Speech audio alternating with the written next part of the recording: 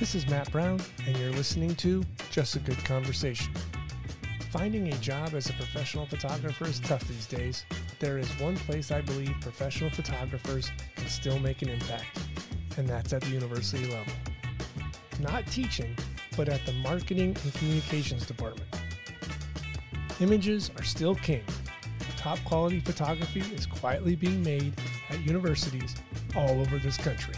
Joe Johnston is one of those photographers.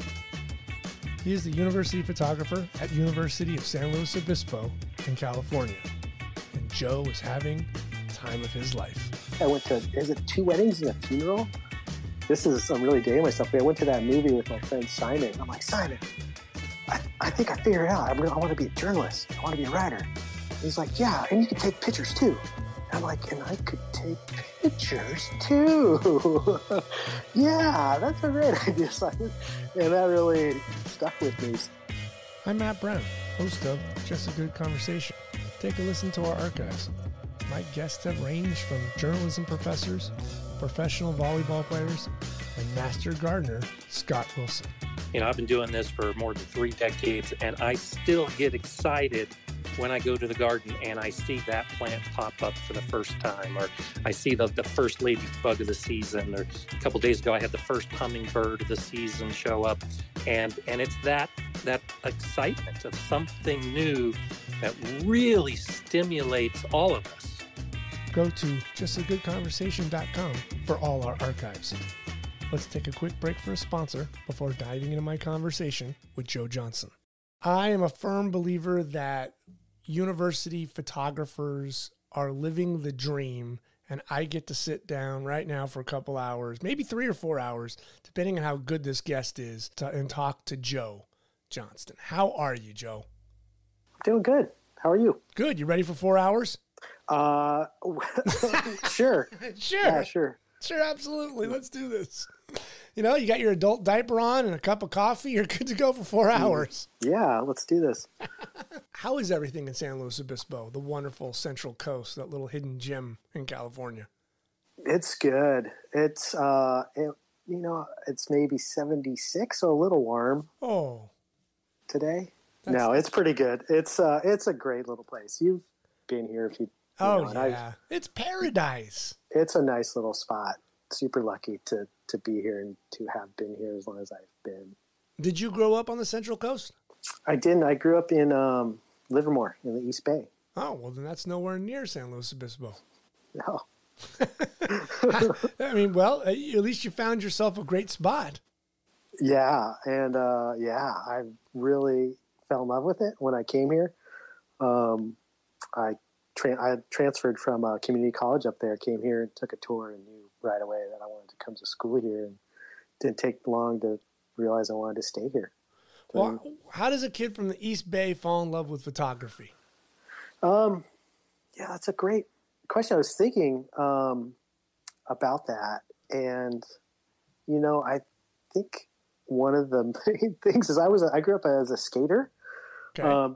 Half pipe in the backyard. All my friends were skateboarders, and I looked at like Thrasher magazine and had all those photos up on the wall, and snowboarding too. But as particularly skating, the skate culture has a lot of art and creativity mixed in to that culture and those magazines that I read religiously, and I would plaster a lot of those photos on my wall as a kid. I think those images really had an impact on me. I was really enthralled by that photography.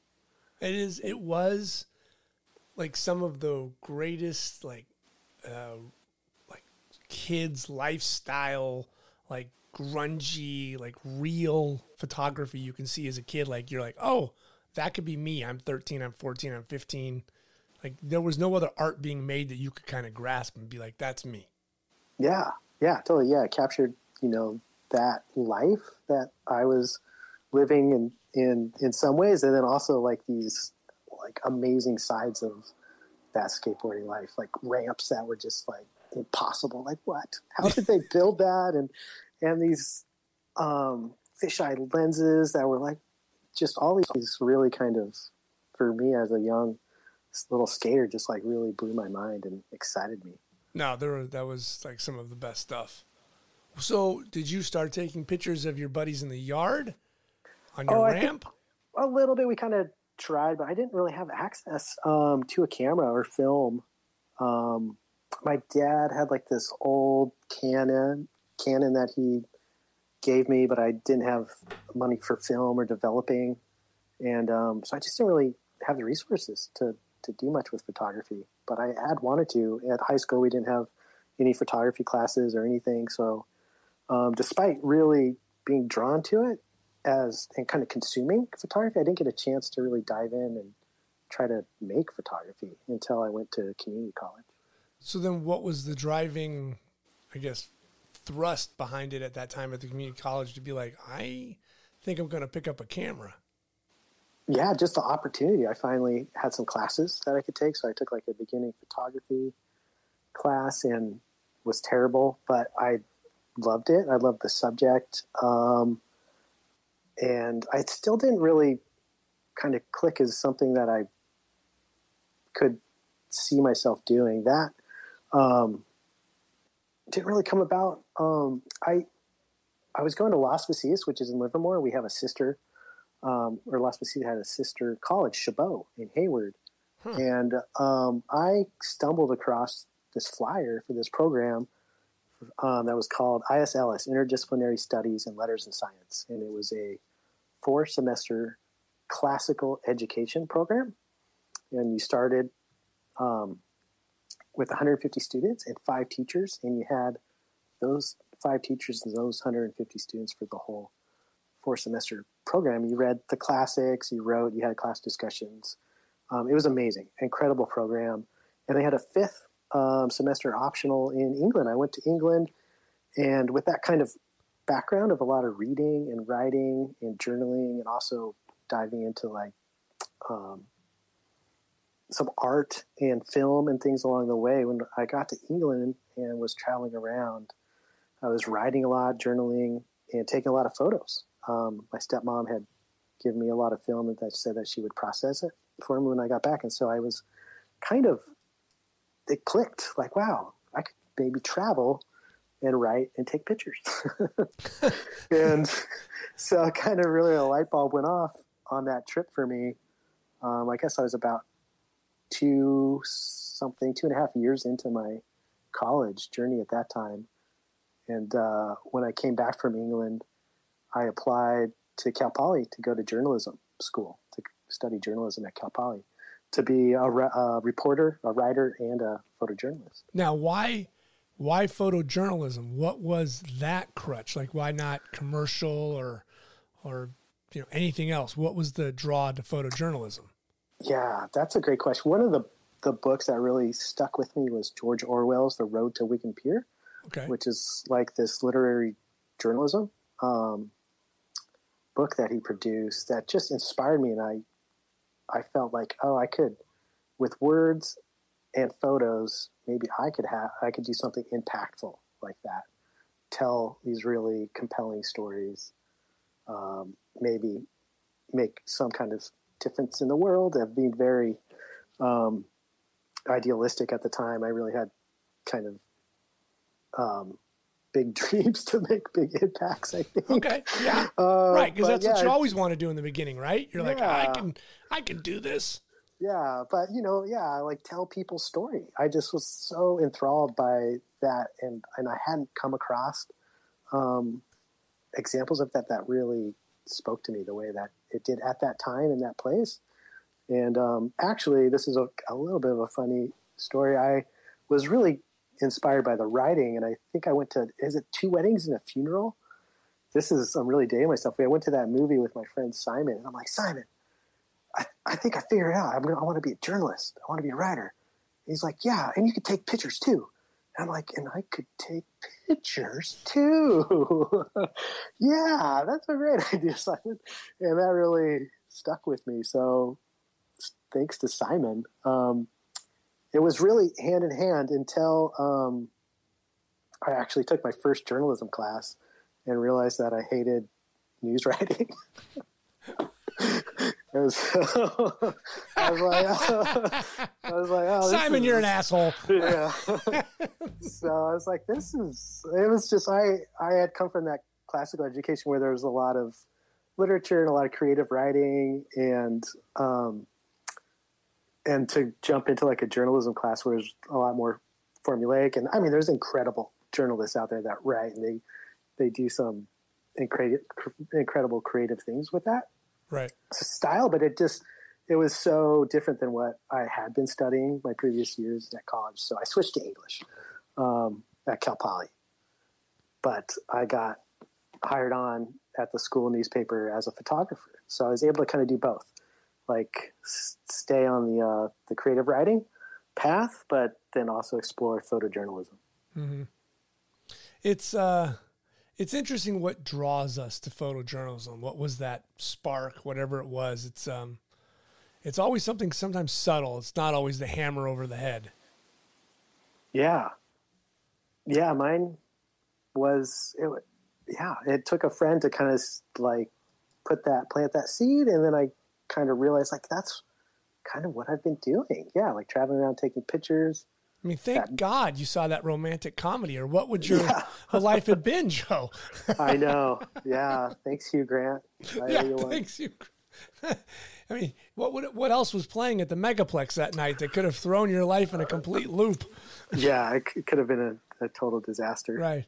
You know, you could have gone and seen Reservoir Dogs and become a bank robber. that would have been a terrible choice. Yeah, for sure. So how was your time at Cal Poly? Because Cal Poly is a tough school to get into. It's even a tougher school to get into, like not having your 4 years going in as from a community college. So was it a lot of catching up for you? No, that classical program that I was in at Chabot did an incredible job. I was really unsure because I kind of took there was an unconventional program, and I just didn't really know going to college into Cal Poly, a proper 4-year university. I was nervous, but that program I found really prepared me well, and so I felt like I fit in pretty good. That's great. Yeah, and I ended up I may have like found a little bit of an easier route to Cal Poly. I applied for the summer start, and so I started during the summer quarter instead of applying for the fall. So that may have helped me in my favor. That may have given me a little edge. Then, I mean, that's whatever advantage you could take, you're going to do. Yeah, absolutely. I didn't realize it at the time. I had missed the fall application, and the summer application deadline was after it. So I'm like, oh, well, I'll apply for summer. And it worked out. I'll get in.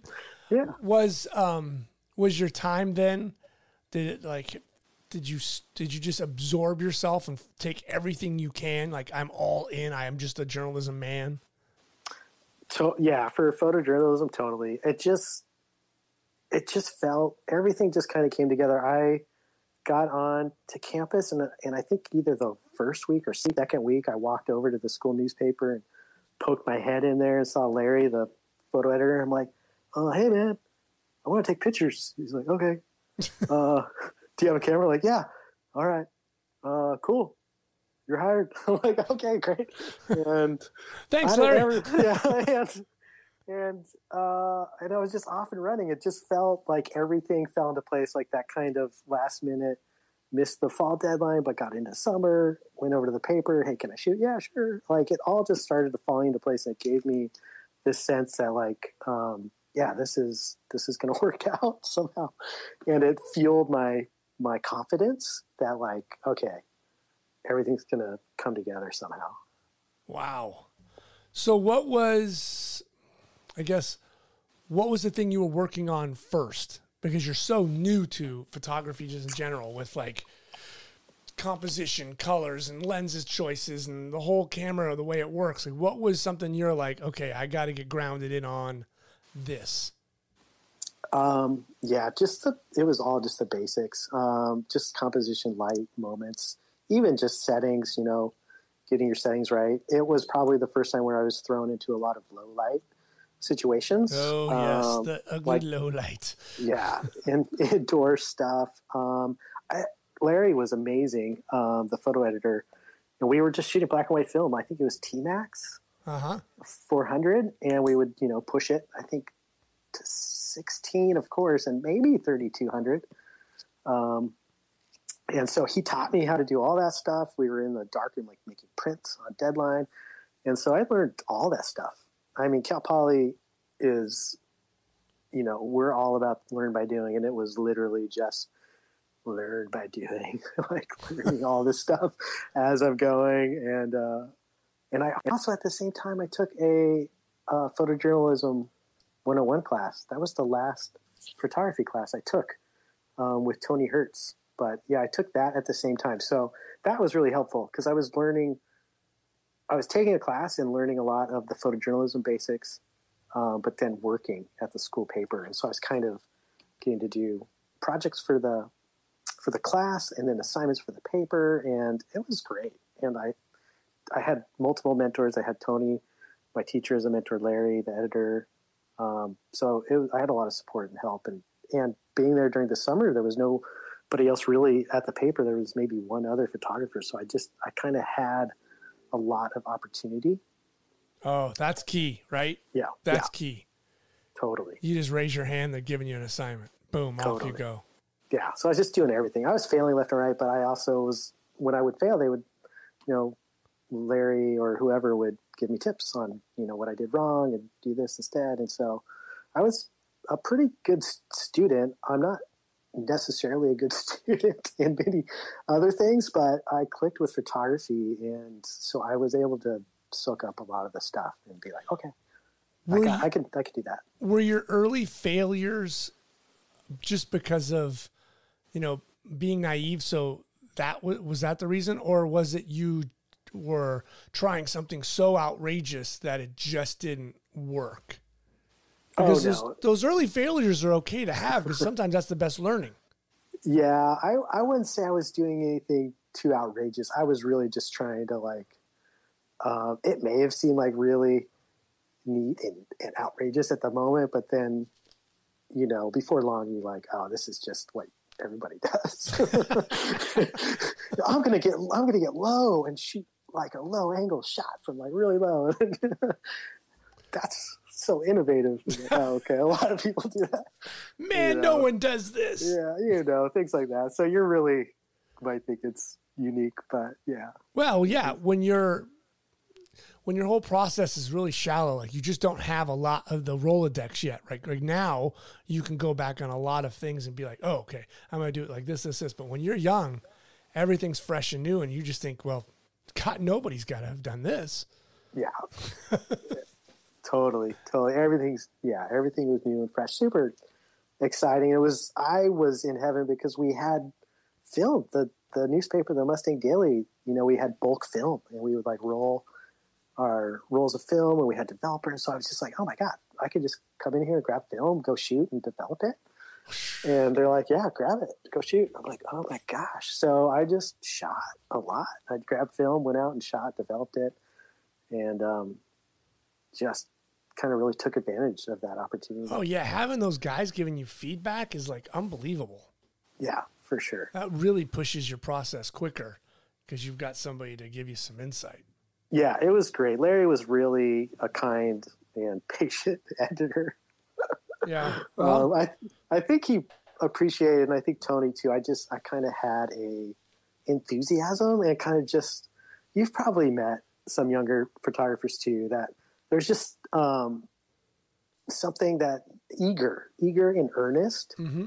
And I think I kind of had that. I didn't have I know what I want to do or what I want to be. It was just like, oh, cool, we get to do that. We get to try that. And it was just a very kind of, maybe an eager puppy kind of let me try all these things. Let me just learn. And so I think luckily the people I worked with responded well to that and were really supportive. You can't ask for anything better when you're, new to the craft. 100%. Totally.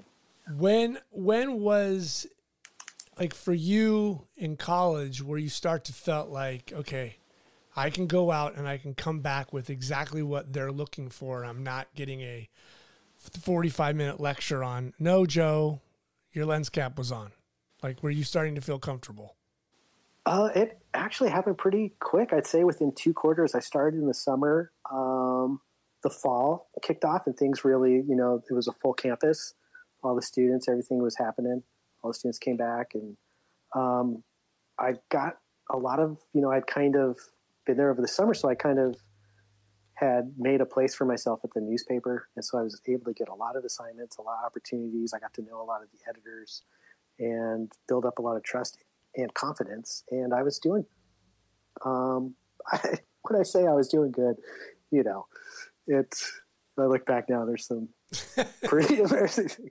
But for the time and the place and everything, I was doing pretty good. And Larry, I think it was his last year, and he needed to quit being the photo editor and concentrate on his last year's studies. So he asked me if I wanted to be photo editor. So after 2 quarters at the paper, I became the photo editor. Wow. Yeah. And that was my job. It paid. And that was my job through college for the next 3 years. Jesus. Talk about falling into a good situation. Yeah. Yeah. Super lucky. And so with that came more confidence that they trusted me to take that on. And, yeah, how it is, you get a little overconfident. Sure. Oh yeah, I can do it. And then they're like, this is terrible. This is trash. Like, oh, okay, you're right. Yeah, I have no idea what the hell I'm doing. Yeah. Okay. But no, I did pretty good. And I studied, I would go to the library. I would find books, magazines. I would go to the bookstore and spend many hours just flipping through magazines. So I was really committed to it and trying to really immerse myself in good photography and in trying to learn the craft. Did being a photo editor help you blossom working with others and seeing other people's work? Oh, definitely. Yeah. It helped me. Yeah. There were it helped me give critiques. It helped me kind of see how other people were approaching assignments and shooting things. And then we had a couple of really good photographers on staff. And I think you worked at a paper. That's that's got to be one of the very best things as a photographer, is to see how somebody goes to the exact same thing that you did or have done and how they see it, right, and how they shoot it and how they approach it. And it really opens your eyes to the possibilities. Yeah, no, it's a huge thing to see what somebody else can do at the same assignment. And you're like, damn it, I had no idea. Yeah, it's both. I wasn't really, I was never like, oh, darn it. He found such bad. I was always like, wow, oh, that is amazing. That is so cool. I'm going to try to remember maybe something like that. And it also is like, oh man, there are so many ways that you can approach this. There's so many different angles, different lighting, there's just so many different ways that you can shoot something. Right. And so that's always what you're trying to do, is push that envelope. Yeah. But until you, I think, kind of work with a group of photographers or a staff of photographers and actually see that real time, it doesn't really drive that home, I think. Yeah, absolutely. So was at any point now, in your first year you're a photo editor, were you thinking, maybe I should look for an internship? I'm really in love in this. This could be a career. It's not just a fad anymore. Thanks stepmom for giving me a bunch of film and I'm off to England. Was there something in your head going, God, this can actually become something? Oh yeah. I was all in. I didn't know how it was going to happen. And I wasn't really looking for an internship, although I probably should have. It wasn't until my last year that I really started getting nervous and started trying to put together a portfolio to start sending out and trying to find an internship. Okay. Right around that time, I got super lucky again and ran into one of the Tribune photographers. The Tribune's the San Luis Obispo daily newspaper for the county. And I ran into one of those guys at a football game or some other sports assignment. And he's like, hey man, would you want to be a stringer for the Tribune? And I'm like, I don't know what a stringer is, but sure. Okay. Sure. Okay. So stringer is just another fancy word, I guess, or a cooler word for a freelancer. And so I started picking up some sports assignments for the local Tribune and on the weekends and stuff. And I got so lucky, Matt. My first assignment was an 8-man daytime football game, high school. And, I mean, you couldn't ask for like an easier, like a 3 o'clock start too, with the lights really nice. The lights great, like not like a packed field of bodies. You know, they're spread out so you could get those like shots. And I think I had a 200-2-8, and I got this guy running for a touchdown, and he just got like totally clotheslined right at the goal line, and I got that great moment, and it ran vertical like 2 or 3 columns on the front of the sports page the next day on the Tribune. That was my first assignment for them. So I was like, oh yes. And, see, that hooks you. That's your heroine right there. Totally. So it was the lead image the next day on the sports page. I was just like, all right. This is easy. I remember Jason Mellon, the photographer, was just like, oh, so your first assignment, daytime 8-man football. Okay, we're good. Yeah. All right. Let's see how you do with women's volleyball in a badly lit gym with black jerseys. Exactly. Let's take you down a notch. Yeah. And half of the lights are out. Yeah, exactly. Go, kid. Yeah. That's how it always is.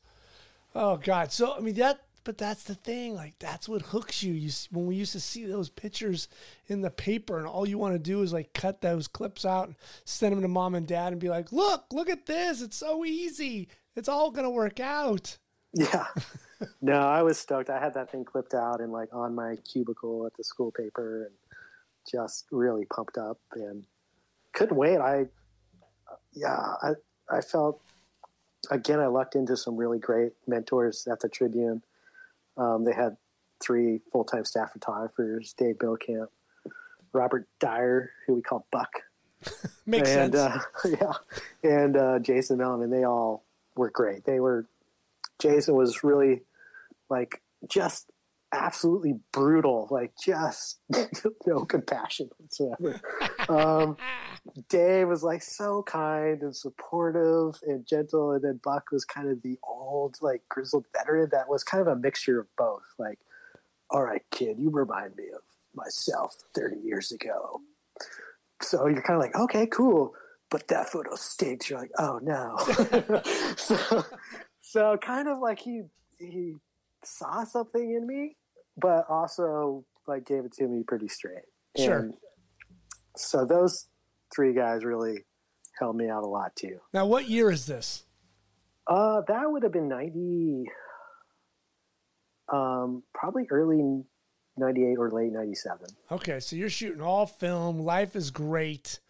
You know, you don't have to deal with digital. You're in college. Yeah. Life is good. Yeah. Yeah. It's chugging along. Damn. That's the life. If you only could do that all the time.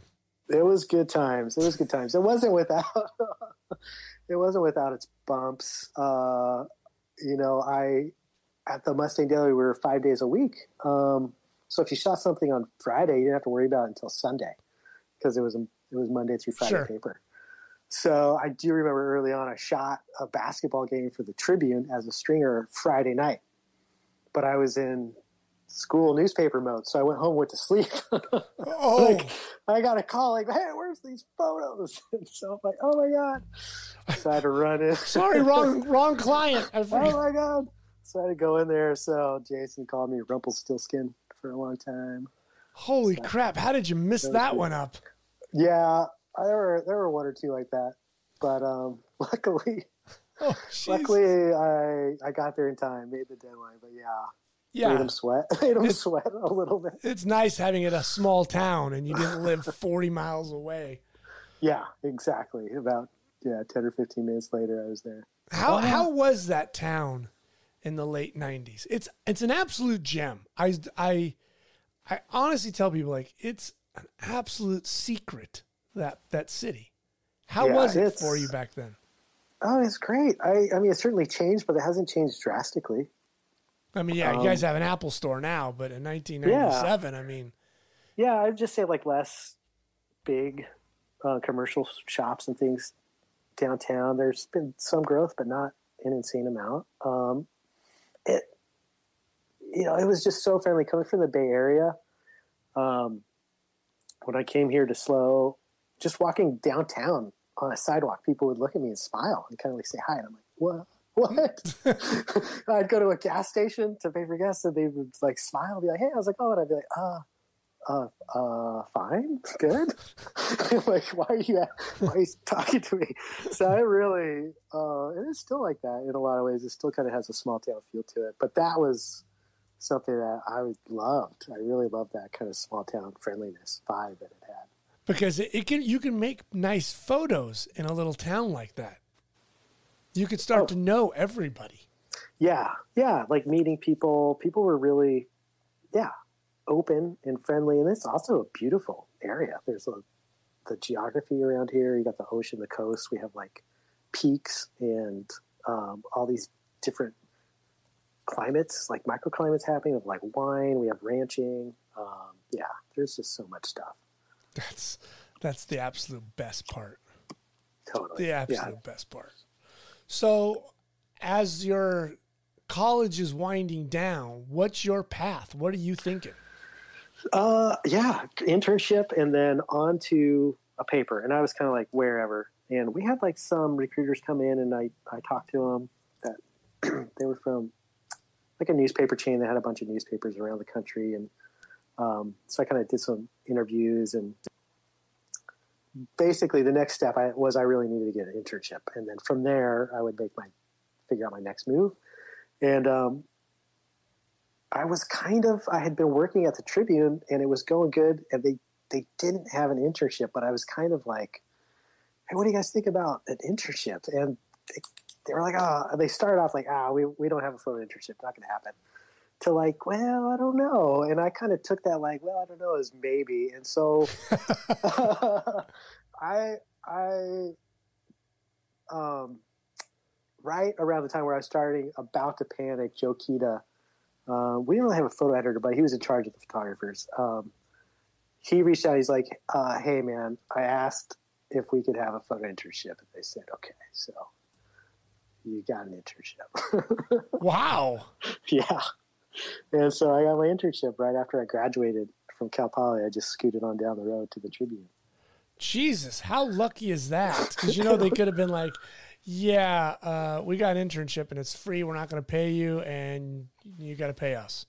Yeah, they paid me. It was a job. I could pay my rent. And they were great, like I said. And they threw me into the deep end, I mean, I remember, I think one of the first days I shot like 5 assignments, and I came back and like, oh my God, Buck, I shot 5 assignments today. He's like, yeah.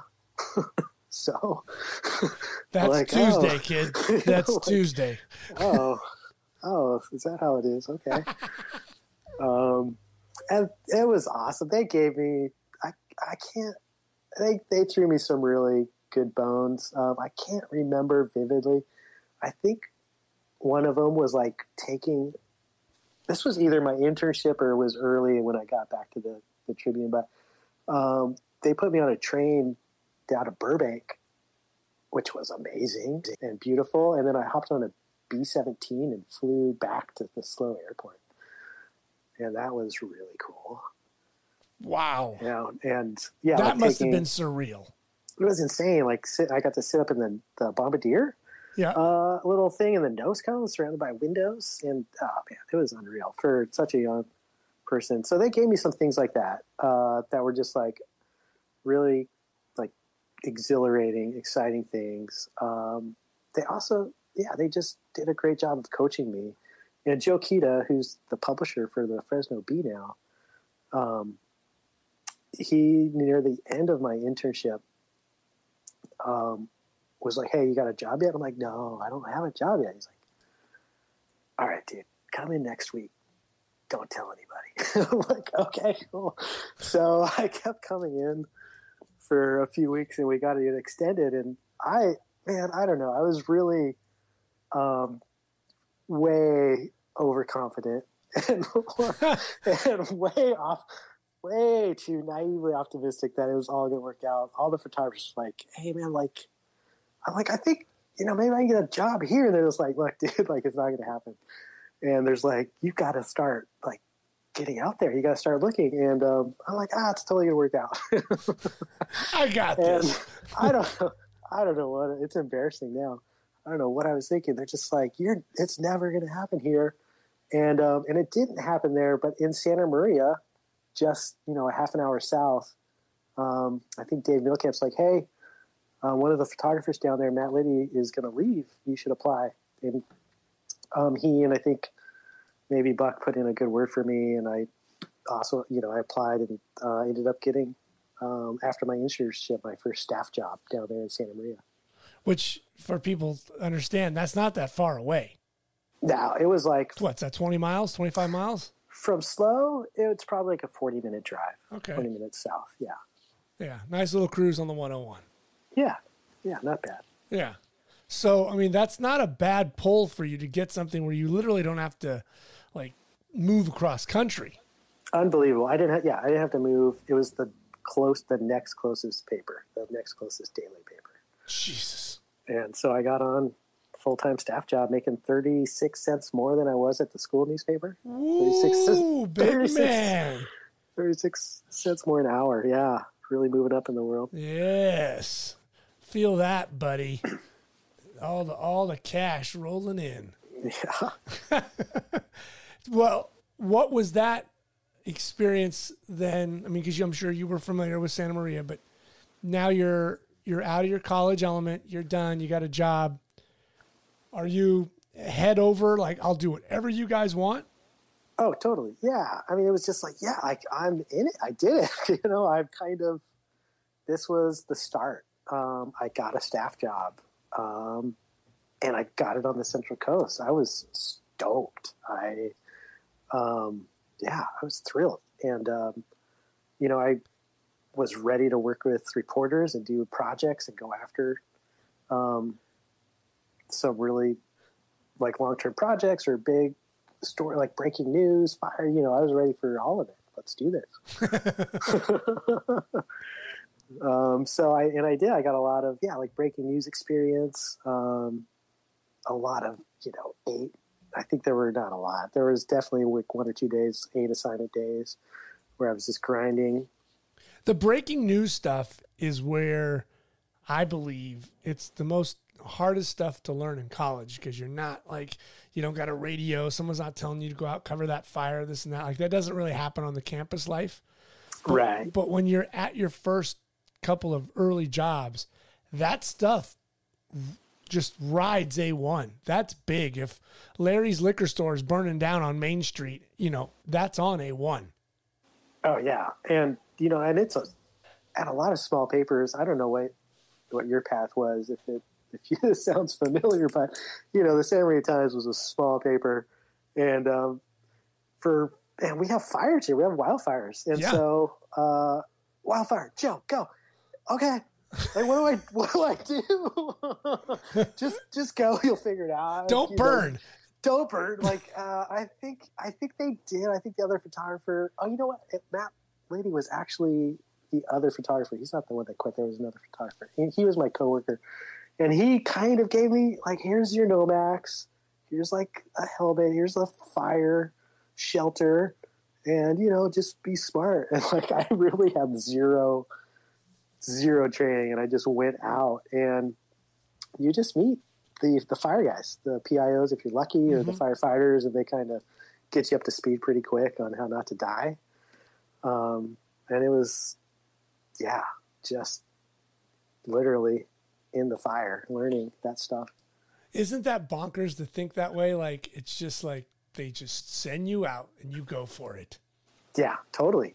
I mean, there wouldn't be a reporter. There wouldn't, just, hey, there's a fire, Joe, go. And you just, we had a scanner, so you kind of figure out where to go. But no idea. And just learning it on the fly. Oh, Jesus. Good days. Yeah. Was that like, not terrifying, but was it like an adrenaline rush to have those kind of adventures early on, being young and just, eager? Oh yeah, I loved it. I absolutely loved it. I'm a really like mellow, like relaxed, like easygoing guy. I could just sit and read a book for like 2 days straight and be like totally content. But there's something that I just really like, maybe from skateboarding, snowboarding. I like that stuff. I get excited about running up to those things. It's super fun. Yeah, I mean, there is something about the adrenaline rush of trying to make a beautiful photo, which is weird to say, but fire can be very beautiful. Photo of that, and there's a bit of danger involved. Not a bit. There could be a lot, depending if it turns on you. Yeah, and I 100%. I think another thing that I realized in that was how focused and calm I was in those situations, and I really enjoyed that experience of being in very intense situations where you had to be very aware of your surroundings and also very focused on your photography, and how kind of peaceful that made me feel, because you really do have to find a peaceful place to be able to do your job well in those situations. Yeah, absolutely, because it could turn on you in a heartbeat. Yeah. Yeah. So how long did you last at Santa Maria? Just like less than a couple years, right? Yeah. Yeah. It was a year and a half there. And then you made a giant move, like a really big long distance move. No. What did I'm like, really? You got the wrong information. What kind of podcast is this? No, I moved 40 miles north to the Caribbean. Wow, that must have been a long, tough decision to make. Yeah, no, I was stoked to get back to the Tribune. I miss those guys. We're obviously, I mean, you're still living near town. Like, were you guys keeping in touch? Oh yeah. So they had an opening buck left for some reason, and I applied, and I didn't get the job because my portfolio wasn't great. But I got to show them that portfolio. They hired somebody else. He was a kind of a wild, loose cannon guy, and they ended up letting him go maybe like 6 to 8 months later. And so they had another opening, which is incredible. So I applied again, and in that period, like that 6 to 8 months period, my portfolio was completely different. And what did you do to change it? I just worked every day at Santa Maria. I was just out there working hard every single day and developing and doing research, looking in any chance I got. The internet was really taking off at that time. Right. Well, it was. People have to understand, like late 90s, early 2000s, it was still a very vast thing. Like you had to go dig for stuff. Yeah, but the NPPA, National Press Photographers Association, I was a member, and they had a listing of, like, as a photographer, you could put your website on there. Mm-hmm. And so I'd go in there and I would look at people's websites and just soak up. And if it was a website with photography that I didn't like, I would just close it and keep going until I found a photographer whose photography and photojournalism I really liked, and I would just try to soak that in. So I did that a lot, and then I tried to take those things that I soaked up and learned and implement those things in Santa Maria at that paper. And so I did that. I also took on a project. We had a fire academy at Hancock at the community college down there, and I got to follow a class from the first day all the way through graduation. That's a good photo story. Yeah. Super good photo story. It was great. And so I had like a really solid photo story at the end of it. And I would like check in, I think at least once a week with that fire academy. I got to go in like a burn house. I got to climb up on like a fire ladder to like the platform. Wow. And which is terrifying, and like shoot down as like firefighters. I would be like at the top of the platform. And then the fire academy, students would like climb up, with all their gear up the ladder, and I would get to shoot down at them. They gave me amazing access. It was awesome. And so I did that whole story, which was a really good story that I got to put in my portfolio and show the Tribune.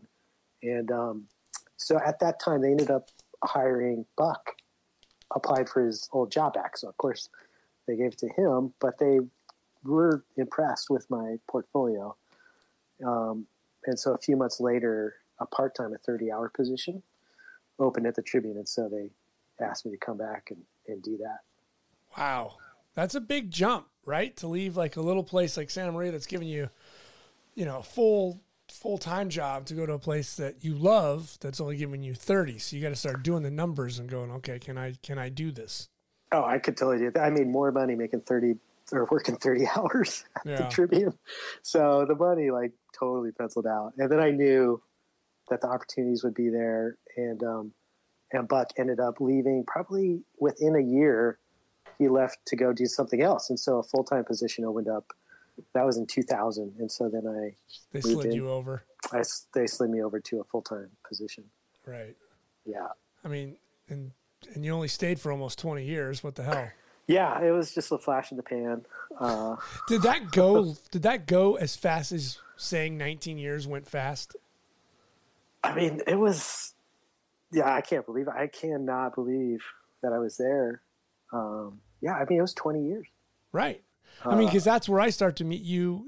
You would come down occasionally for the Big West basketball tournament, or I would go up to Cal Poly for football. Yep. And I would always think, because sometimes the guys from Santa Barbara would come, Alan, you guys from Pacific, and you'd see them for a year or two, but then they'd move on. They'd go to another job at Billings, Montana, or Salt Lake City, or right. But Joe's still there. Joe's still there. Joe's still there. God love him. Joe's still there. Yeah. I mean, that was kind of how it was at that paper. Buck was there for 25 years. Dave Middlecamp is still there. And he was there like long before I started my 20 years. Yeah. So it's just that kind of paper. It's such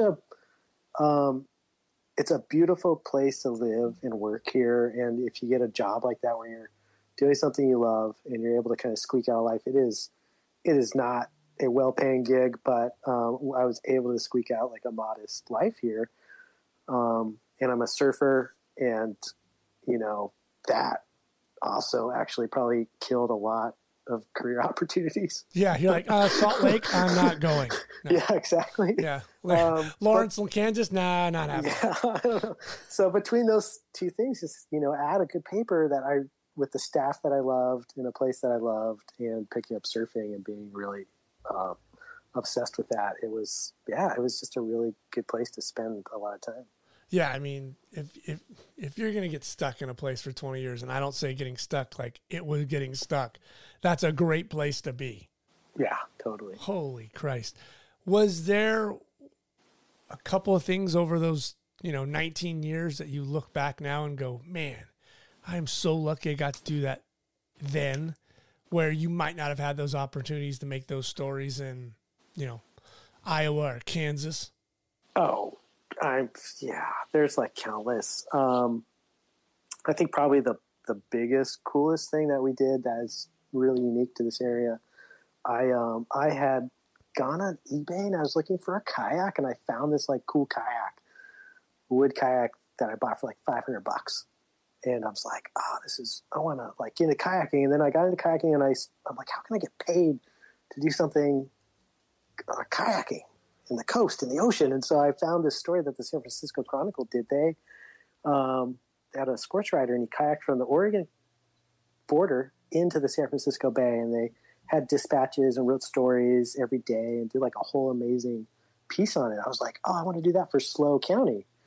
And I got our sports writer, Brian, and his friend, Bo, who was a kayak tour guide in Morro Bay. And me, and we like pitched the story, and they gave it the green light, and we kayaked for 6 days from Ragged Point, basically the Monterey County, San Luis Obispo County line, just a little south of it. We launched there, and then we spent 6 days traveling all the way to the Santa Maria River mouth, which is the county line with Santa Barbara. And we sent dispatches in every day. And then at the end of it, we did like a big old 1 or 2 day piece on it in the paper. And it was awesome. It was so much fun. And people were into it and they were following like that journey every day. Yeah. And we would go, I remember we docked in Morro Bay to camp in the campground there. And we went to go grab lunch and people were like, oh man, did you see like there's this group of guys like kayaking the coast? And we overheard people like talking about it. And it kind of just captured, I don't know what it was. It was like 2007, somewhere around there. People were just like kind of captivated by that story and like our little dispatches and everything. And even a couple of years after we did that story, they're like, oh, did you do that kayak trip thing? Now, how did you prep for that, knowing that you're going to be kayaking, you've got to take gear, you've got to shoot, you want to stay dry. Obviously, by that time, you're probably shooting digital, correct? Yeah, we were digital. So we're all surfers, so we were all really comfortable in the ocean and in reasonable shape. And we just did our research, went online. We called the Harbor Patrol and told them what we wanted to do and got the lowdown from them on just, safety stuff, just all the ins and outs gear we should carry and all that kind of stuff. And then we reached out to a local rental because we wanted to do sit on top kayaks instead of sit inside. It was just safer. And we just would wear wetsuits. What makes it safer? Just like if you tip over, you can just fall out. Like if you're in a sit inside kayak, you have like a skirt that kind of like locks in. And if you roll over, you either have to know how to do like an Eskimo roll and right yourself, or like grab that skirt and rip it off so you can bail out of your kayak.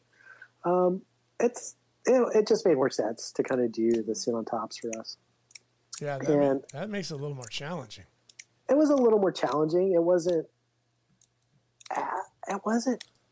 probably as ocean friendly as like a proper sit inside, like long touring kayak, but it wasn't terrible. We were young enough where we could kind of like take the beating a little bit, I guess. Early 30s at that time, I think. Sure. What's a beating at 30? Yeah, exactly. And then we had like waterproof stuff, bags and containers. I had a waterproof bag, which ended up not being waterproof enough. And I got, oh shit. The second day we were landing at the beach on Morro Strand, and we had people on the beach. We were lining up our landing, and a set came through, and Brian paddled out, Bo paddled out. They both made it over the set wave, and I got flipped upside down, trying to paddle out, upside down, and like flipped over onto my head, landed up, crashed upside down, smashed, broke my paddle in half. Oh boy! Broke at that time a Canon 1D, I think, which was not a cheap camera. Oh boy! And so that was kind of a disaster. That was our second day. That was rough, but they got me, I think, an old Nikon D1H from the closet, dusted it off. And they're like, we don't care what happens to this camera, just get some photos. Yeah, good luck, Joe. Oh Jesus! Yeah, that was really fun. Those are always great little projects, right? And that's what makes the experience at, a small town paper. What was the circulation back then? What was the biggest when you were there for those 19 years? I think 40,000, somewhere around there. Yeah, but see, that's great because you must have known just about everybody in town.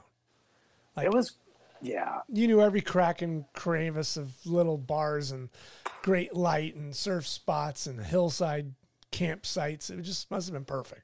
I knew everything. It's incredible. And this is like when I thought about moving to like a bigger paper like Ventura or going down to Southern California, the first thing that came to mind was driving, because you drive so much as a daily newspaper driver, and driving around here was so much fun and it was just beautiful and I loved it. And I just would think about having to drive in Southern California right to all these different stops. I'm like, oh my gosh, I don't know if I could do it. I'm just so spoiled up here. Sorry. I mean, it was really beautiful. And I know all the back roads. I could just hop in my car and just take all these back roads still to this day. When friends come and visit, I'll just throw them in the car and just kind of drive around and kind of play tour guide and just riff off of all the things that are around here. Was there ever a chance or something ever pop up in those 19 years of opportunity elsewhere? By the time you really need, and back me up on this or correct me if I'm wrong, like probably 5 to 10 years before you really make a big jump, usually typically. Yeah. At that spot. Yeah. Or at least that time in newspapers, early 2000s. So by the 2005 to like maybe early to like 6, 7, by the time I was really like ready to maybe look at moving to a big paper, these papers kind of took a turn, and like there were layoffs happening, and it started like job opportunities started to kind of dry up. Mm-hmm. And I'm not like a top tier photographer, so I was kind of, I like the jobs that I felt like I would have had a good chance at getting, those positions started drying up. Yeah. So that's what happens is the economy kind of makes your decision for you. Yeah. And so, and I kind of thought like if I got one of those positions that I'd be the first guy to get let go. Whereas, I had some seniority here at the newspaper, and I had a pretty, reasonable thing going in a lot of ways, a good life. And so every time I applied at the Ventura County Star, and I didn't hear anything back for a month, like at least a couple months. And then they finally responded that they had froze that position. And I was just like, you know what, I'm just going to make the best out of this position. And it was nice. Honestly, it was kind of nice because I stopped focusing on moving my career forward and just focused on enjoying the photography that I got to do. And it helped me make better photos to just turn myself into, instead of kind of career oriented, just photo oriented. I'll be the best photographer here, damn it, kind of thing. Not even that. Just like, you know what? I don't have to like make award-winning photos and put that kind of pressure. I would show up and it's something that just didn't have like great photo potential and really push myself to try and make a great photo. And that would make it harder for me to make a good photo. Whereas just showing up to something and being really open and be like, it actually, like, I'm not going to get in any trouble if I come back with a mediocre photo. I'm not trying to like build a great portfolio. I can just be here and be open to kind of whatever kind of happens. And it actually helped me take better photos because I was open. I was just more open to seeing things new and not having that kind of pressure, putting that pressure on myself. That's always nice. That is always nice. I mean, for you to understand, like, I will make the best photos here instead of kind of chasing all of those jobs. It's a tough decision to make. Yeah. But it's the right decision, right? Yeah. Because you loved where you were at. You would have been miserable if you went to somewhere in Iowa. Oh, for sure. Right? Even if they paid you $20,000 more and you're in Iowa and your staff's twice the size and now you're covering like Hawkeye football or whatever. But if you're not happy, your images will show. It doesn't work. Yeah, totally. No, it was so much fun. It was great. It was such, how long were you a newspaper photographer for? For, the first 12 years of my career. Oh, you're kidding. So, Yeah. Oh, yeah. I mean, it's fun, man. I mean, it is just incredible. Like La Habra Star, Fullerton Tribune, Register. Like it was absolutely the greatest time of my life. I would go and, I would have a week, and at the end of the week, I would just be like, I will do nothing this weekend because I've had like the most fun and most adventurous week. I'm just going to chill this weekend and it's going to be great. And my weeks were more exciting and fun than my weekends a lot of times. Just people just open doors. You just have access. You have opportunities, flying around up in helicopters, blimps, going. We have Hearst Castle here, getting like behind the scene tours of like Hearst Castle. It's just crazy. It's just insane. And the people you get to meet are just fascinating. And it's incredible. It was so great. I feel so lucky to have got to do that for as long as I did. No, absolutely. People have no clue how those, especially then, right? Yeah. Like how much fun it was. Like I look back at it, like, some we'll talk about the old times, whatever. And, I was at the register at a time where the guys and the women were all starting to have kids, so they didn't want the night shift. So I got the night shift because I'm the new guy. So I ended up, it was Shaq and Kobe's first year together in 97. Oh my God. I ended up doing 41 game homestand, and I did 38 of the 41 games in the playoffs because nobody wanted to do the Laker games because it was at night and they'd all done it, whatever, not a big deal. Yeah. So like I would have weekends where it's like I got a Laker game on a Friday, an SC game on Sunday, a Laker game on or Sunday, and it was just like it was constantly something all the time. Yeah. I was like, oh my God. Oh, no one wants to do the U.S. Open because you've all done it? Okay, I'll go do it, whatever.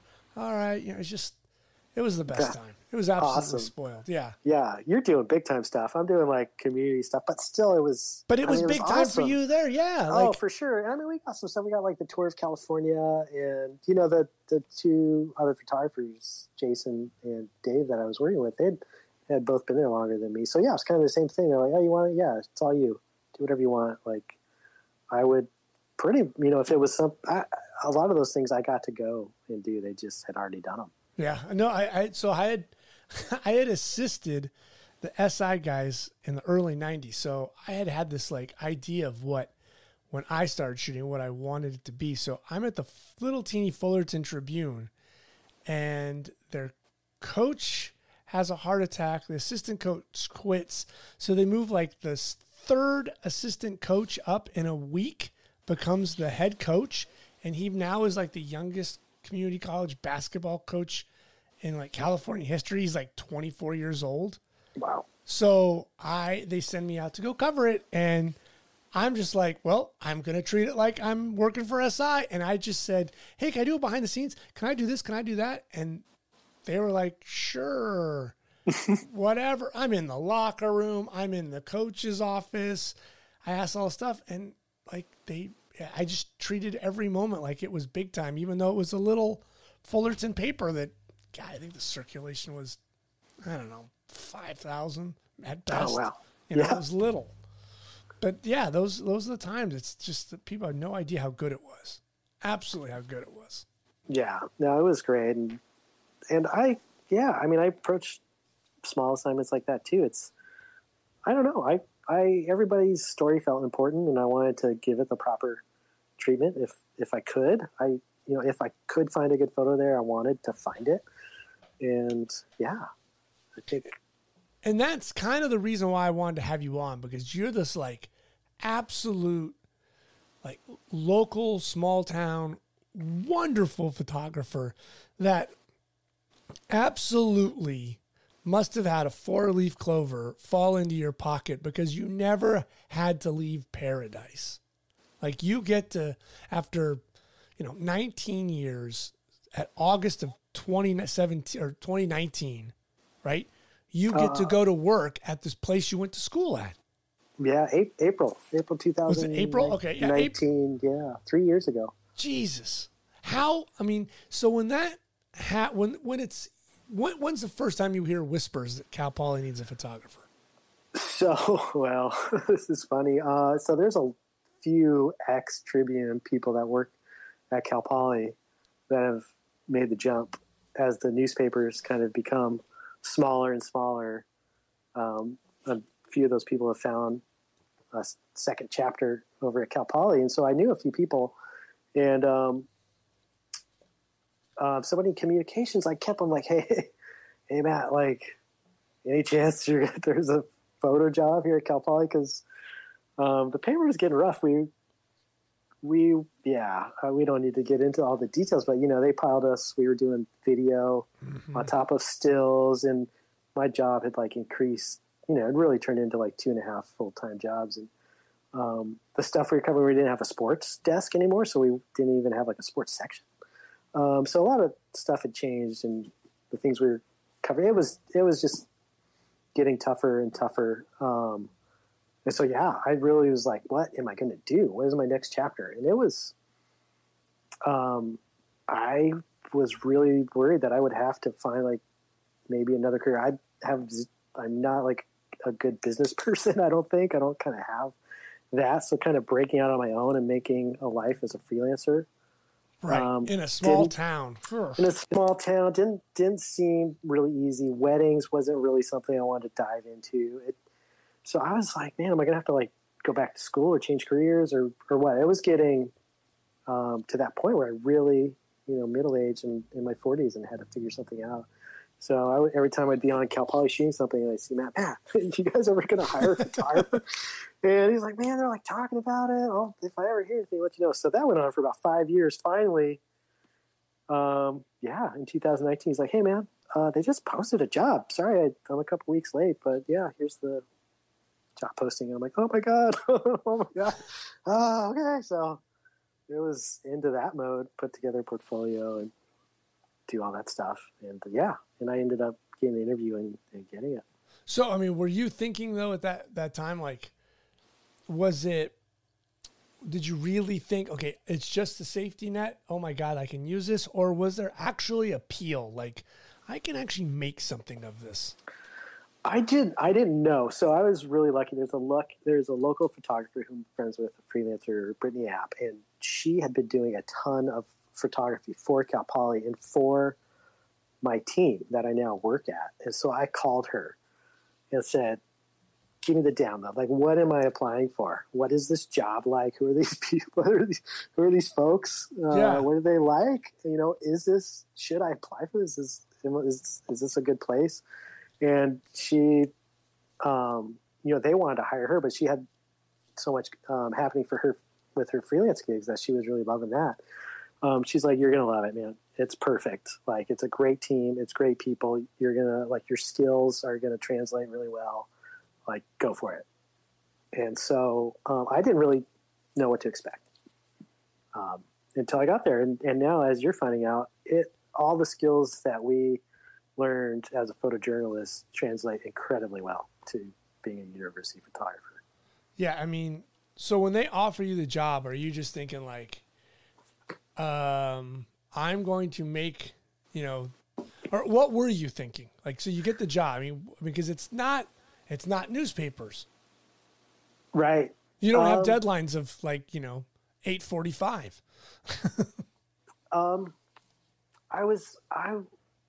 There was a lot to kind of get up to speed on. So my first real story was for Cal Poly Magazine. So my team puts out the Cal Poly Magazine. And my first story was to go up to Paradise. We had a class of architecture students that were working with the town of Paradise after the fire burned down the town. And they were kind of coming up with some potential designs and things that they may be able to incorporate as they rebuild that town. And so I went up there for this cover story that we were working on. And one of the events that the architecture class went to was at Chico State. And I ran into, super lucky, Jason Haley, who is the university photographer for Chico and worked for I believe it's the Chico Enterprise, before he made his jump to Chico. And I'm like, dude, like, give me like I just literally started like a week and a half ago or something. I'm like, and I was kind of freaking out a little because I had done the same job for 20 years and I could do it with my eyes closed. And, I just knew everything about that job. And now I was in like a different culture in a different place. And I mean, it's, just a couple miles away from my old job. So it sounds silly to be like, it's this whole new thing, but it felt like it to me. And so I was a little bit of like, oh my gosh, like, how do you like it? And he's like, it's great, man. You're going to love it. And he really, especially being a former photojournalist, is like, call me. We can chat. I'll give you like some tips or answering your questions or anything. And you should, the first thing he said was like, join UPAA, University Photographers Association of America, and get in there, get on the Facebook page, read their website, the blogs, and like, it'll help get you up to speed on kind of what this job's like. And it turns out that like so many university photographers in that organization used to be newspaper photographers. Yeah.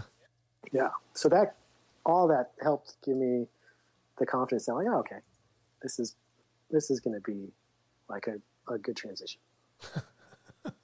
It's so what was something you tried to transform in from your newspaper career into the university? Was it things like how they archived, or did they archive a system, gear? Yeah.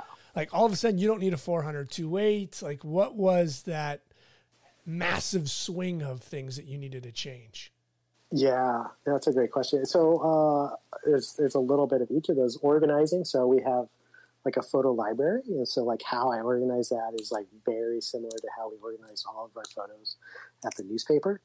So, you know, all the backups, all the data asset management things, the way that you do file names, or the way that you're writing captions and doing keywords, all that stuff.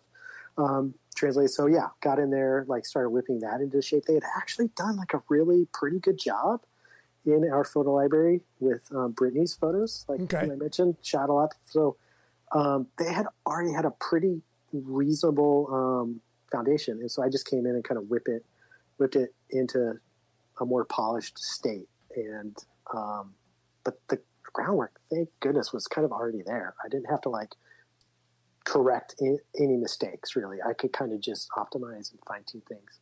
Nice. So that was great. And then equipment was like, okay, you know, let's get the Trinity going, 16-35, 24-70, 70-200. Now, what did they have things in place for you, or did you have to have them purchase? Yeah, I had to have them purchase. And it was, oh man, it was all a whirlwind. Like they needed me in there to shoot open house while I was still working at the newspaper.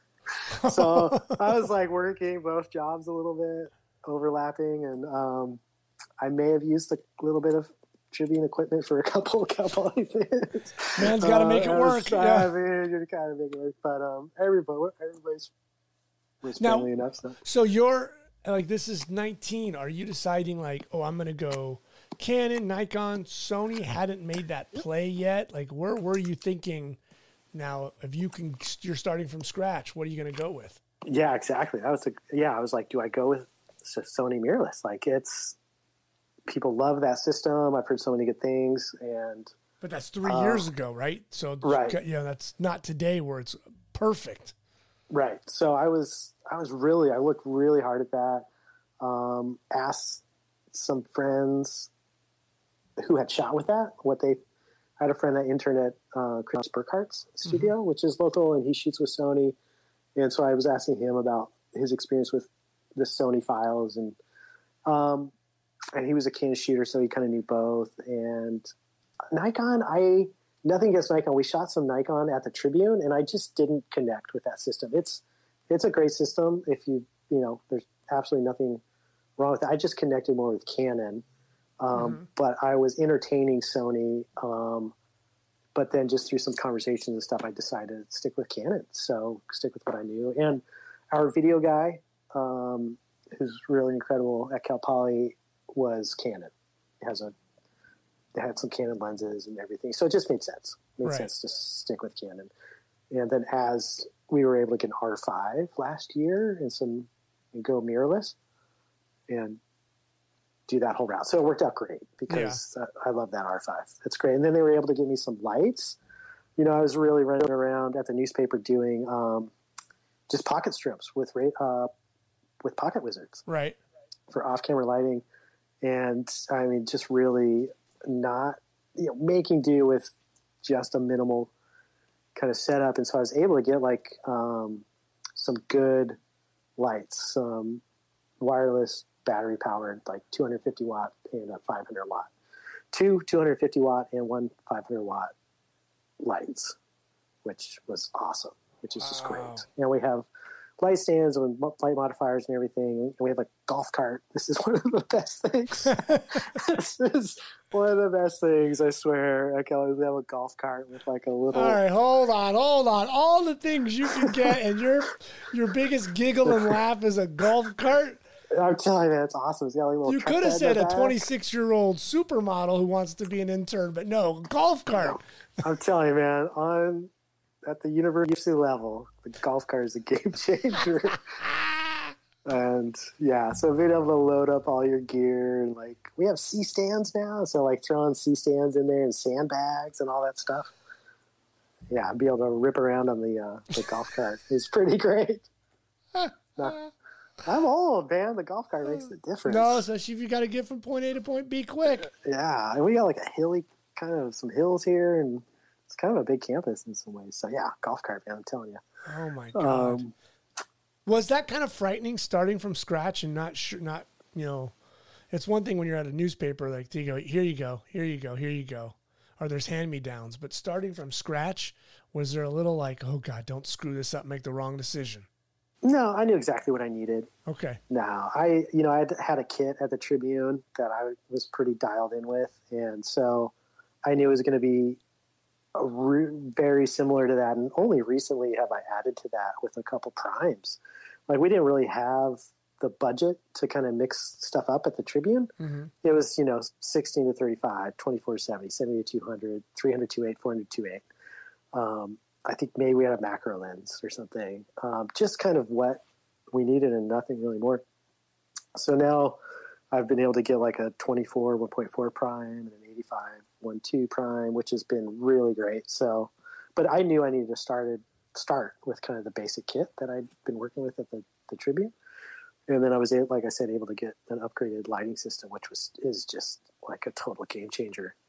For me, that was actually, I called Jason at Chico and I'm like, hey, like I got to buy some lights. Like, what should I buy? And he walked me through and gave me some great tips. And that was kind of the one question mark that maybe I was a little nervous about, but he gave me some really solid advice on that. And so that helped me with that. Yeah.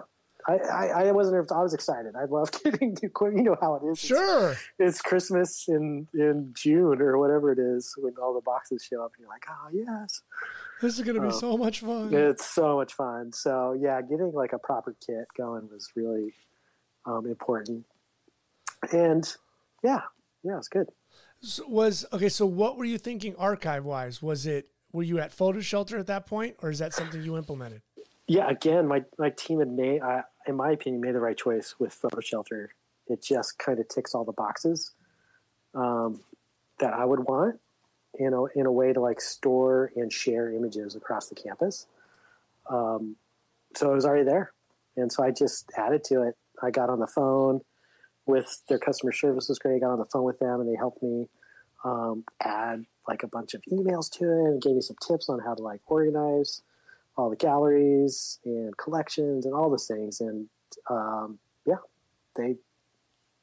they thank goodness went that route already. And then I just came in there and kind of pushed it into prime time. Right. So walk me through what's like a typical week for a university photographer at, what's Cal Poly, 25,000? What's the size? Yeah, I think so. Yeah, between 20 and 25, somewhere right in there. Okay. I think maybe closer to 25. I mean, it's of course very seasonal. It's very much like fall, winter, spring are two totally different seasons. And so people know, like, when you're the university photographer, you're not the athletic department photographer. Right. You work for the university.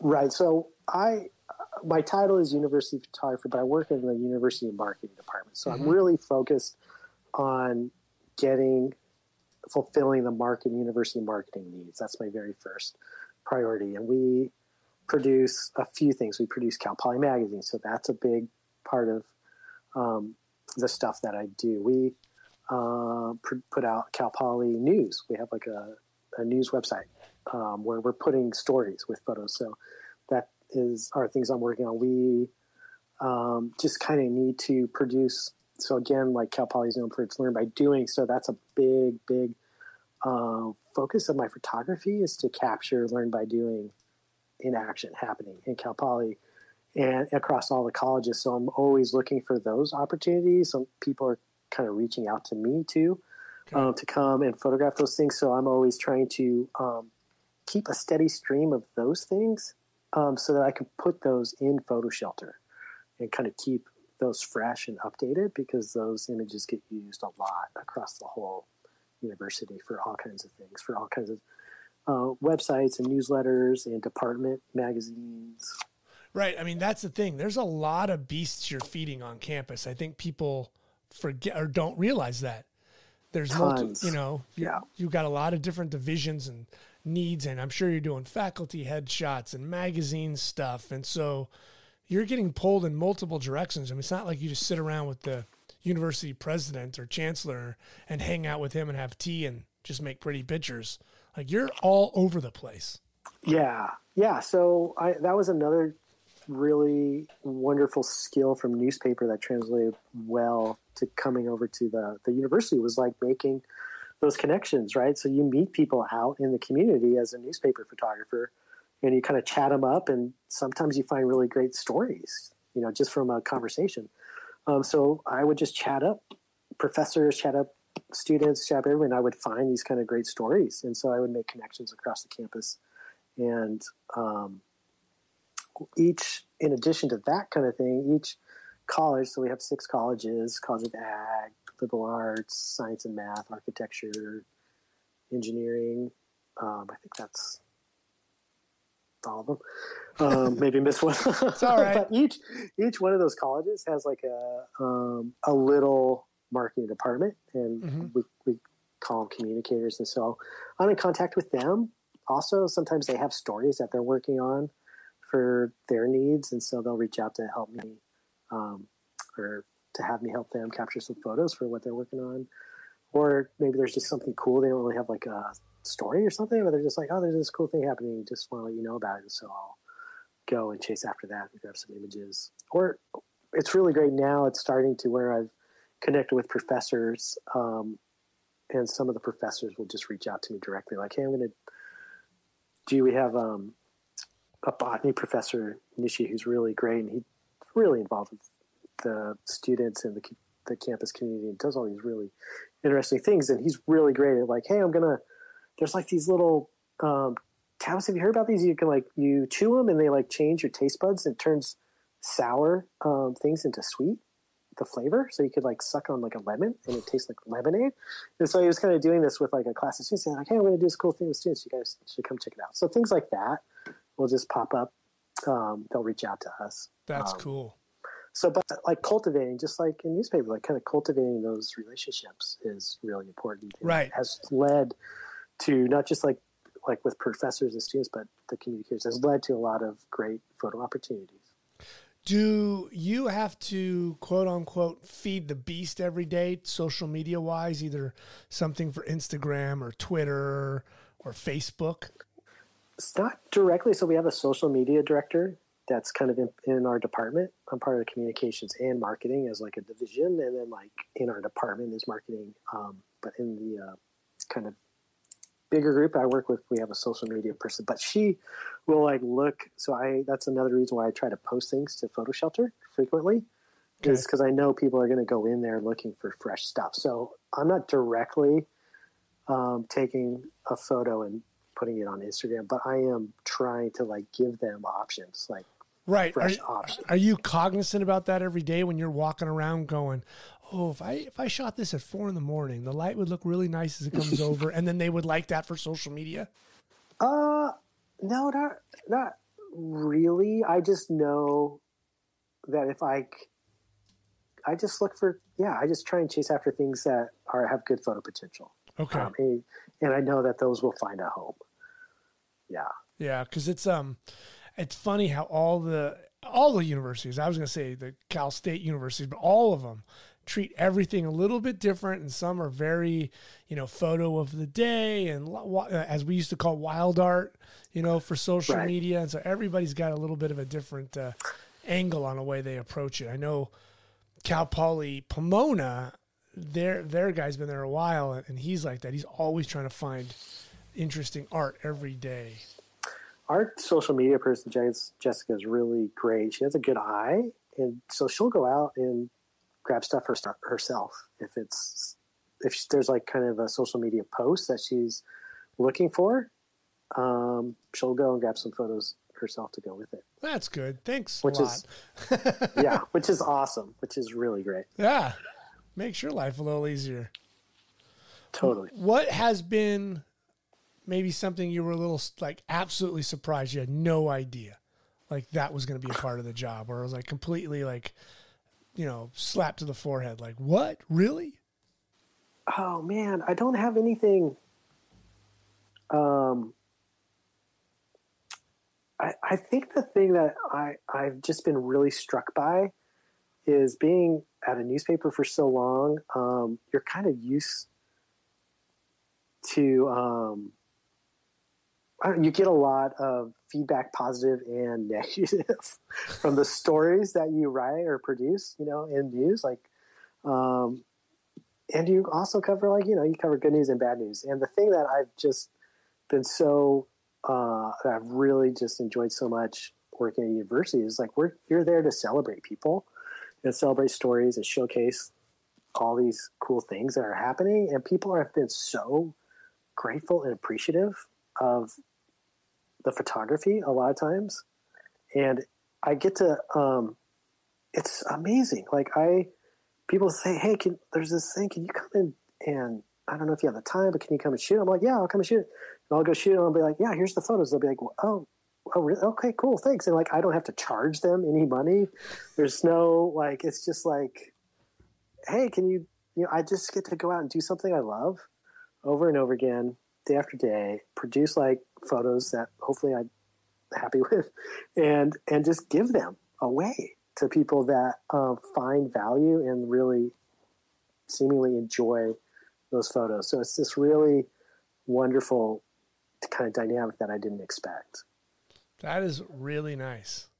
Yeah, it's really cool. Yeah. Have you gotten to the point where like you're recognizable on campus? Like, oh, hey, Joe, the university guy. Hey, Joe, the university guy. Yeah, sometimes. Yeah, a little bit. There's definitely like some folks I run into. Yeah, for sure. The president, hey, Joe. I'm like, what's up, President Armstrong?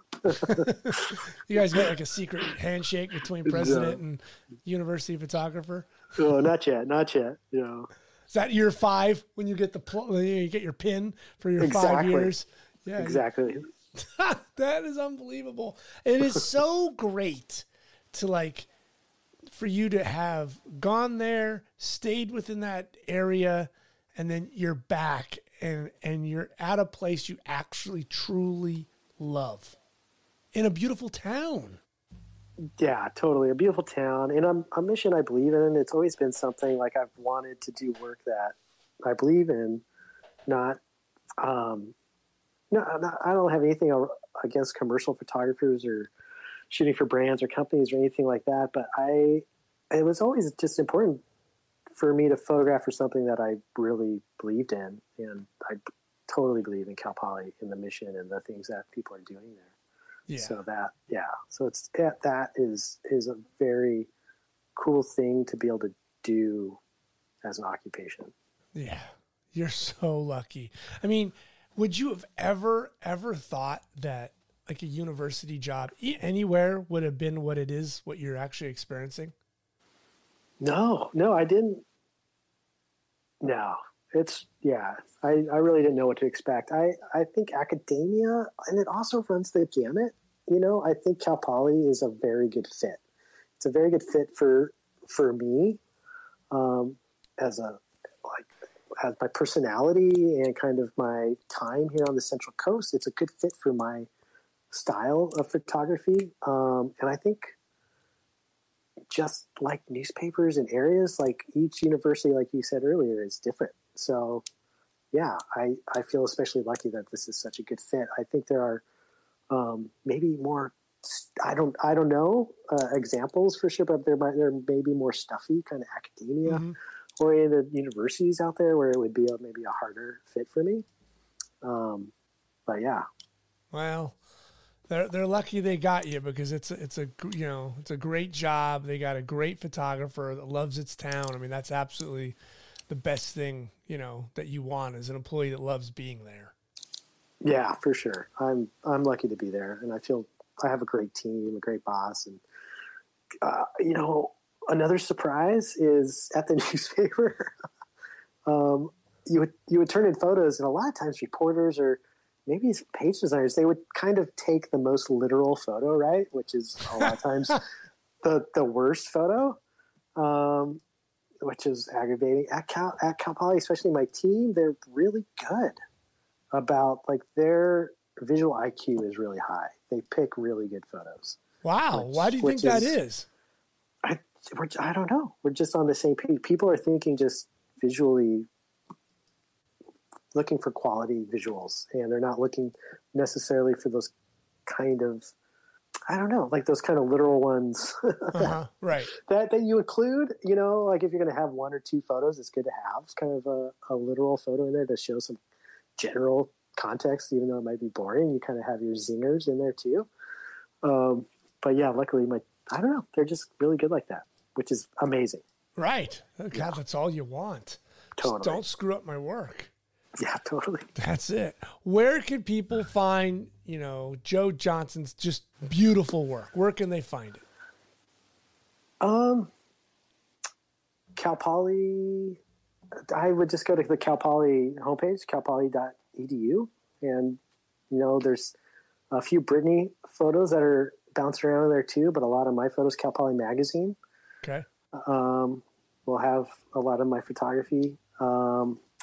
I have a website. I'm going to have to look it up though. What would you like me to tell you what it is? It's joejohnsonphotography.com. Well, no, it had to change. There was like a snafu and I had to add like Joe Johnson. Oh, Joe Johnson, joejohnsonphotography.myportfolio.com. Is that it? That is it. Yeah. Can you say that one more time? I'll make sure I put this in the link, but it's so you remember if you want to type it up, but it's Joe Johnston Photography .myportfolio.com. Was there another Joe that took your registered domain name? No, it was like weird. I had a friend. It's a little bit of a long story, but my friend had a bunch of websites. He was like a publisher. He was publishing a ton of websites in Texas, and he had all this like free hosting credits or something. He's like, dude, I'll host your website, blah, blah. Just give me your domain. And he was hosting and everything. And he's just gotten so busy. He wasn't able to update it. And so it wasn't working.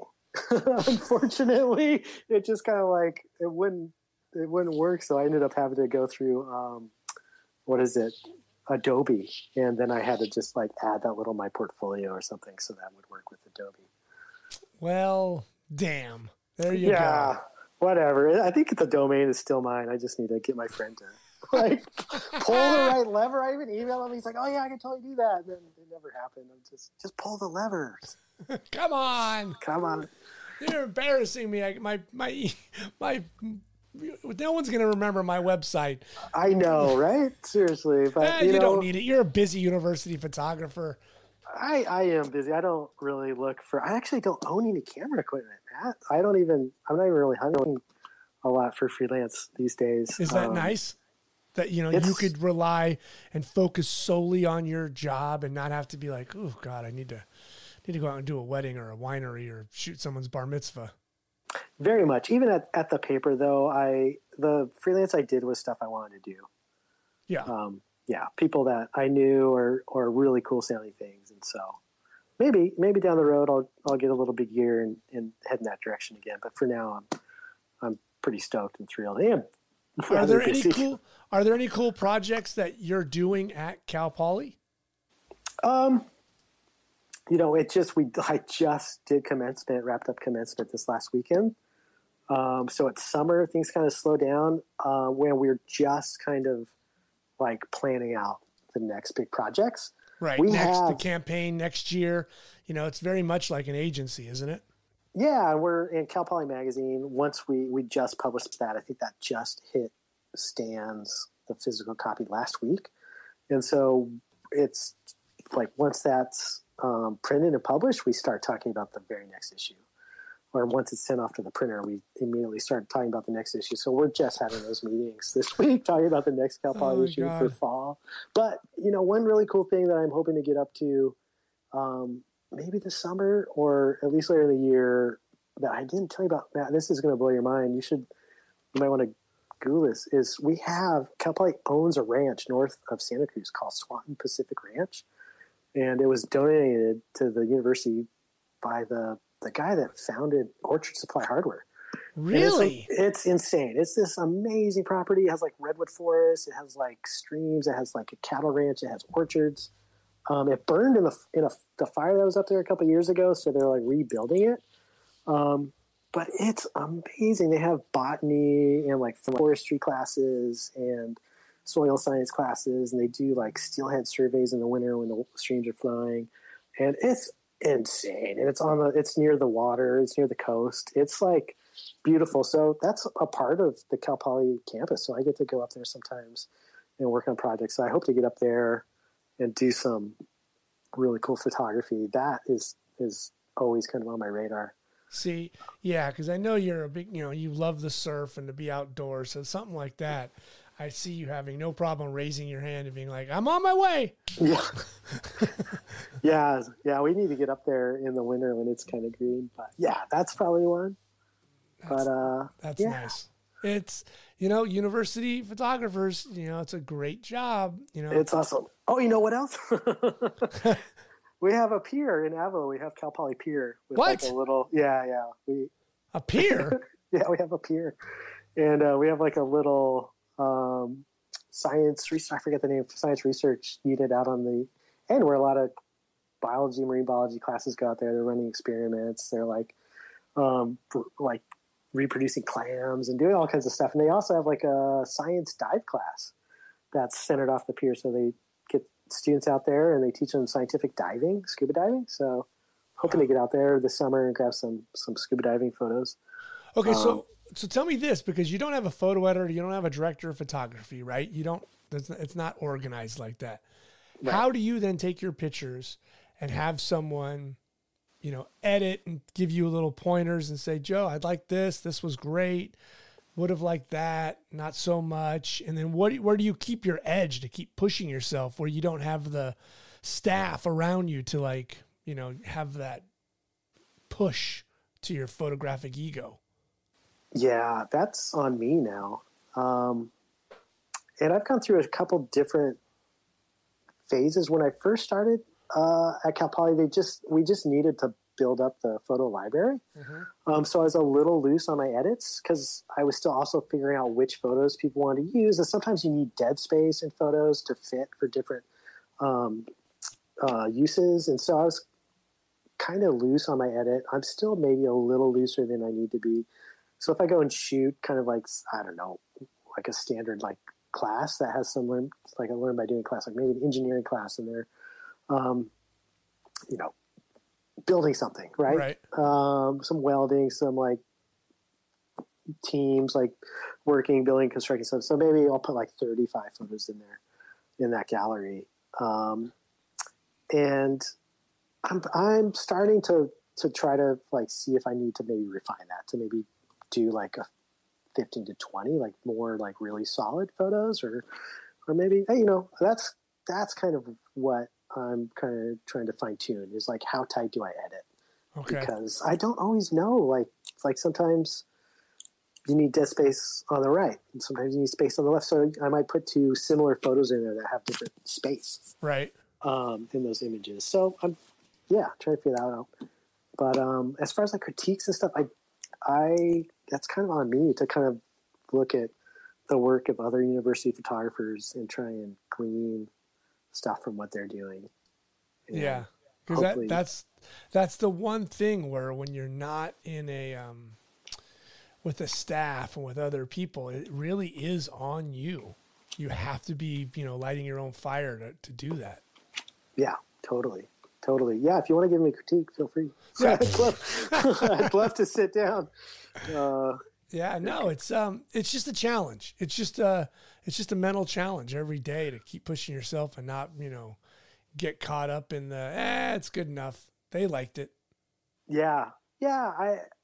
I mean, there's, I don't know, man. Yeah. I still am so lucky that I get to do something I love. So the kind of excitement of like getting a good photo is still there. And that keeps me, I think, from just it's good enough.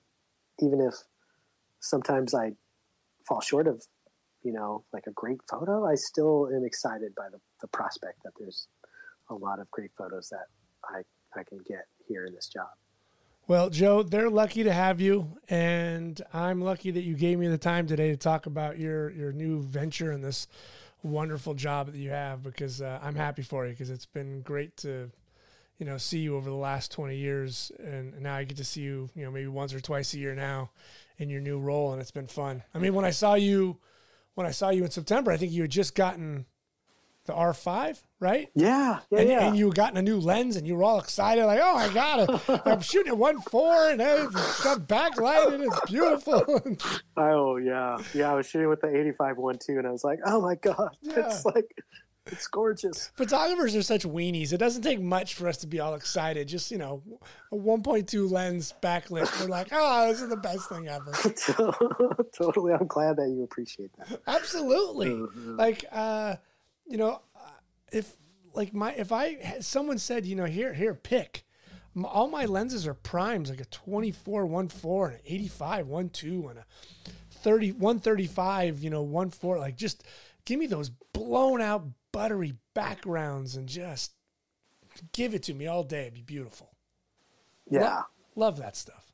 Yeah, me too. I'm really thrilled that I've gotten to play around with some different lenses in this game. Well, you're living the dream, Joe. You're living the dream. It's super lucky. Really, really grateful. And this area has been good to me. I'm really lucky that I've gotten to make a life here.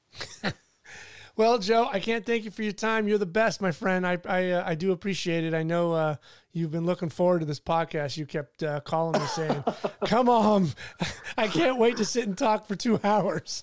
Oh, well, I appreciate it, Matt. And thank you. You've been, like this constant person who I've, like you said, like kind of run into on this like annual, maybe twice annual basis for so many years. And you've always been like so encouraging and supportive and positive. It's been, it's been a really joy.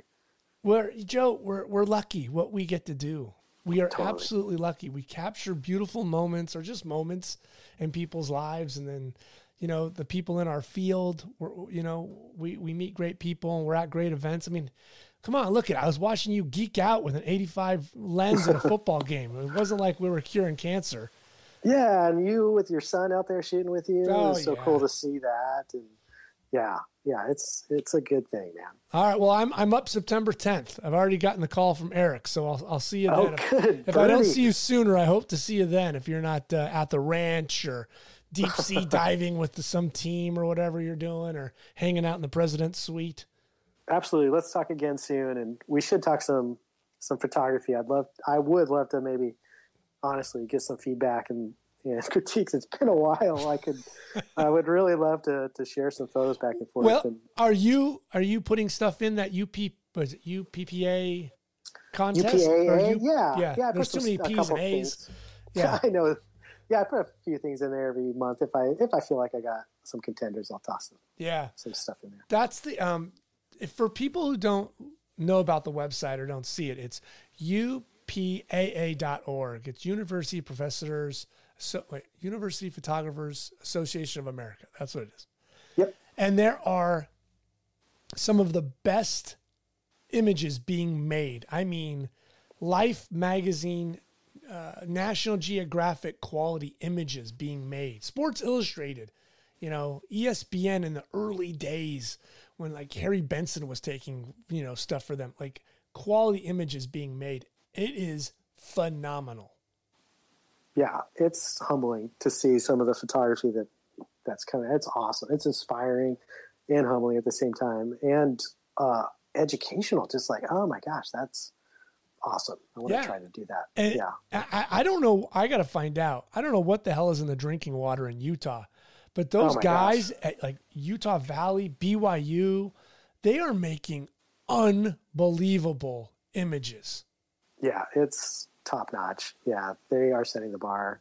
It's really outstanding. I believe Tennessee. Yeah, Tennessee. The guy out there is incredible. There's some like really super incredible photographers working at universities out there, which, like you said, like I would just say this, like a lot of photography students that are studying photography and want to go in to the photography profession. I would say very few of them think about universities as a potential job. But it's a it's one of the few staff jobs with like benefits and all those like good things that come with a job in this day and age. Well, we joked about it. That you can find as a photographer. There aren't a lot of those jobs as a photographer out there, and this is one of them. Right. I mean, University of Michigan, it's not going to move. It's not going to close. They're not going to relocate, right? BYU's not shutting down. You know, they always need images more than ever. You have access to an unbelievable group of students that rotate all the time. Your faculty's fantastic. Your locations are beautiful. Your buildings, depending on where you're at. You know, you and I, we don't get great weather, but I've seen some stuff like in Notre Dame where somebody had a photo of like two people walking through a snowstorm and their footprints were left behind. I mean, it was just gorgeous. Like you would have killed for that early in your portfolio in your career or as wild art on some odd day in the paper. And these guys are making it all the time. Yeah, totally. Oh. Well, check out Joe's stuff. Check out the website. And Joe, I'll see you in September. Sounds great, man. Really good talking to you. Thanks so much. You're the man, Joe. Appreciate it. Be good. You're the man. Thank you. Bye-bye. Bye. Thank you for listening to my conversation with Joe Johnson. If you enjoyed this episode, please click the like button and become a subscriber to the show. Remember to follow the Just a Good Conversation podcast on Instagram, and you can find all of our past shows on the website at justagoodconversation.com. Thank you for listening.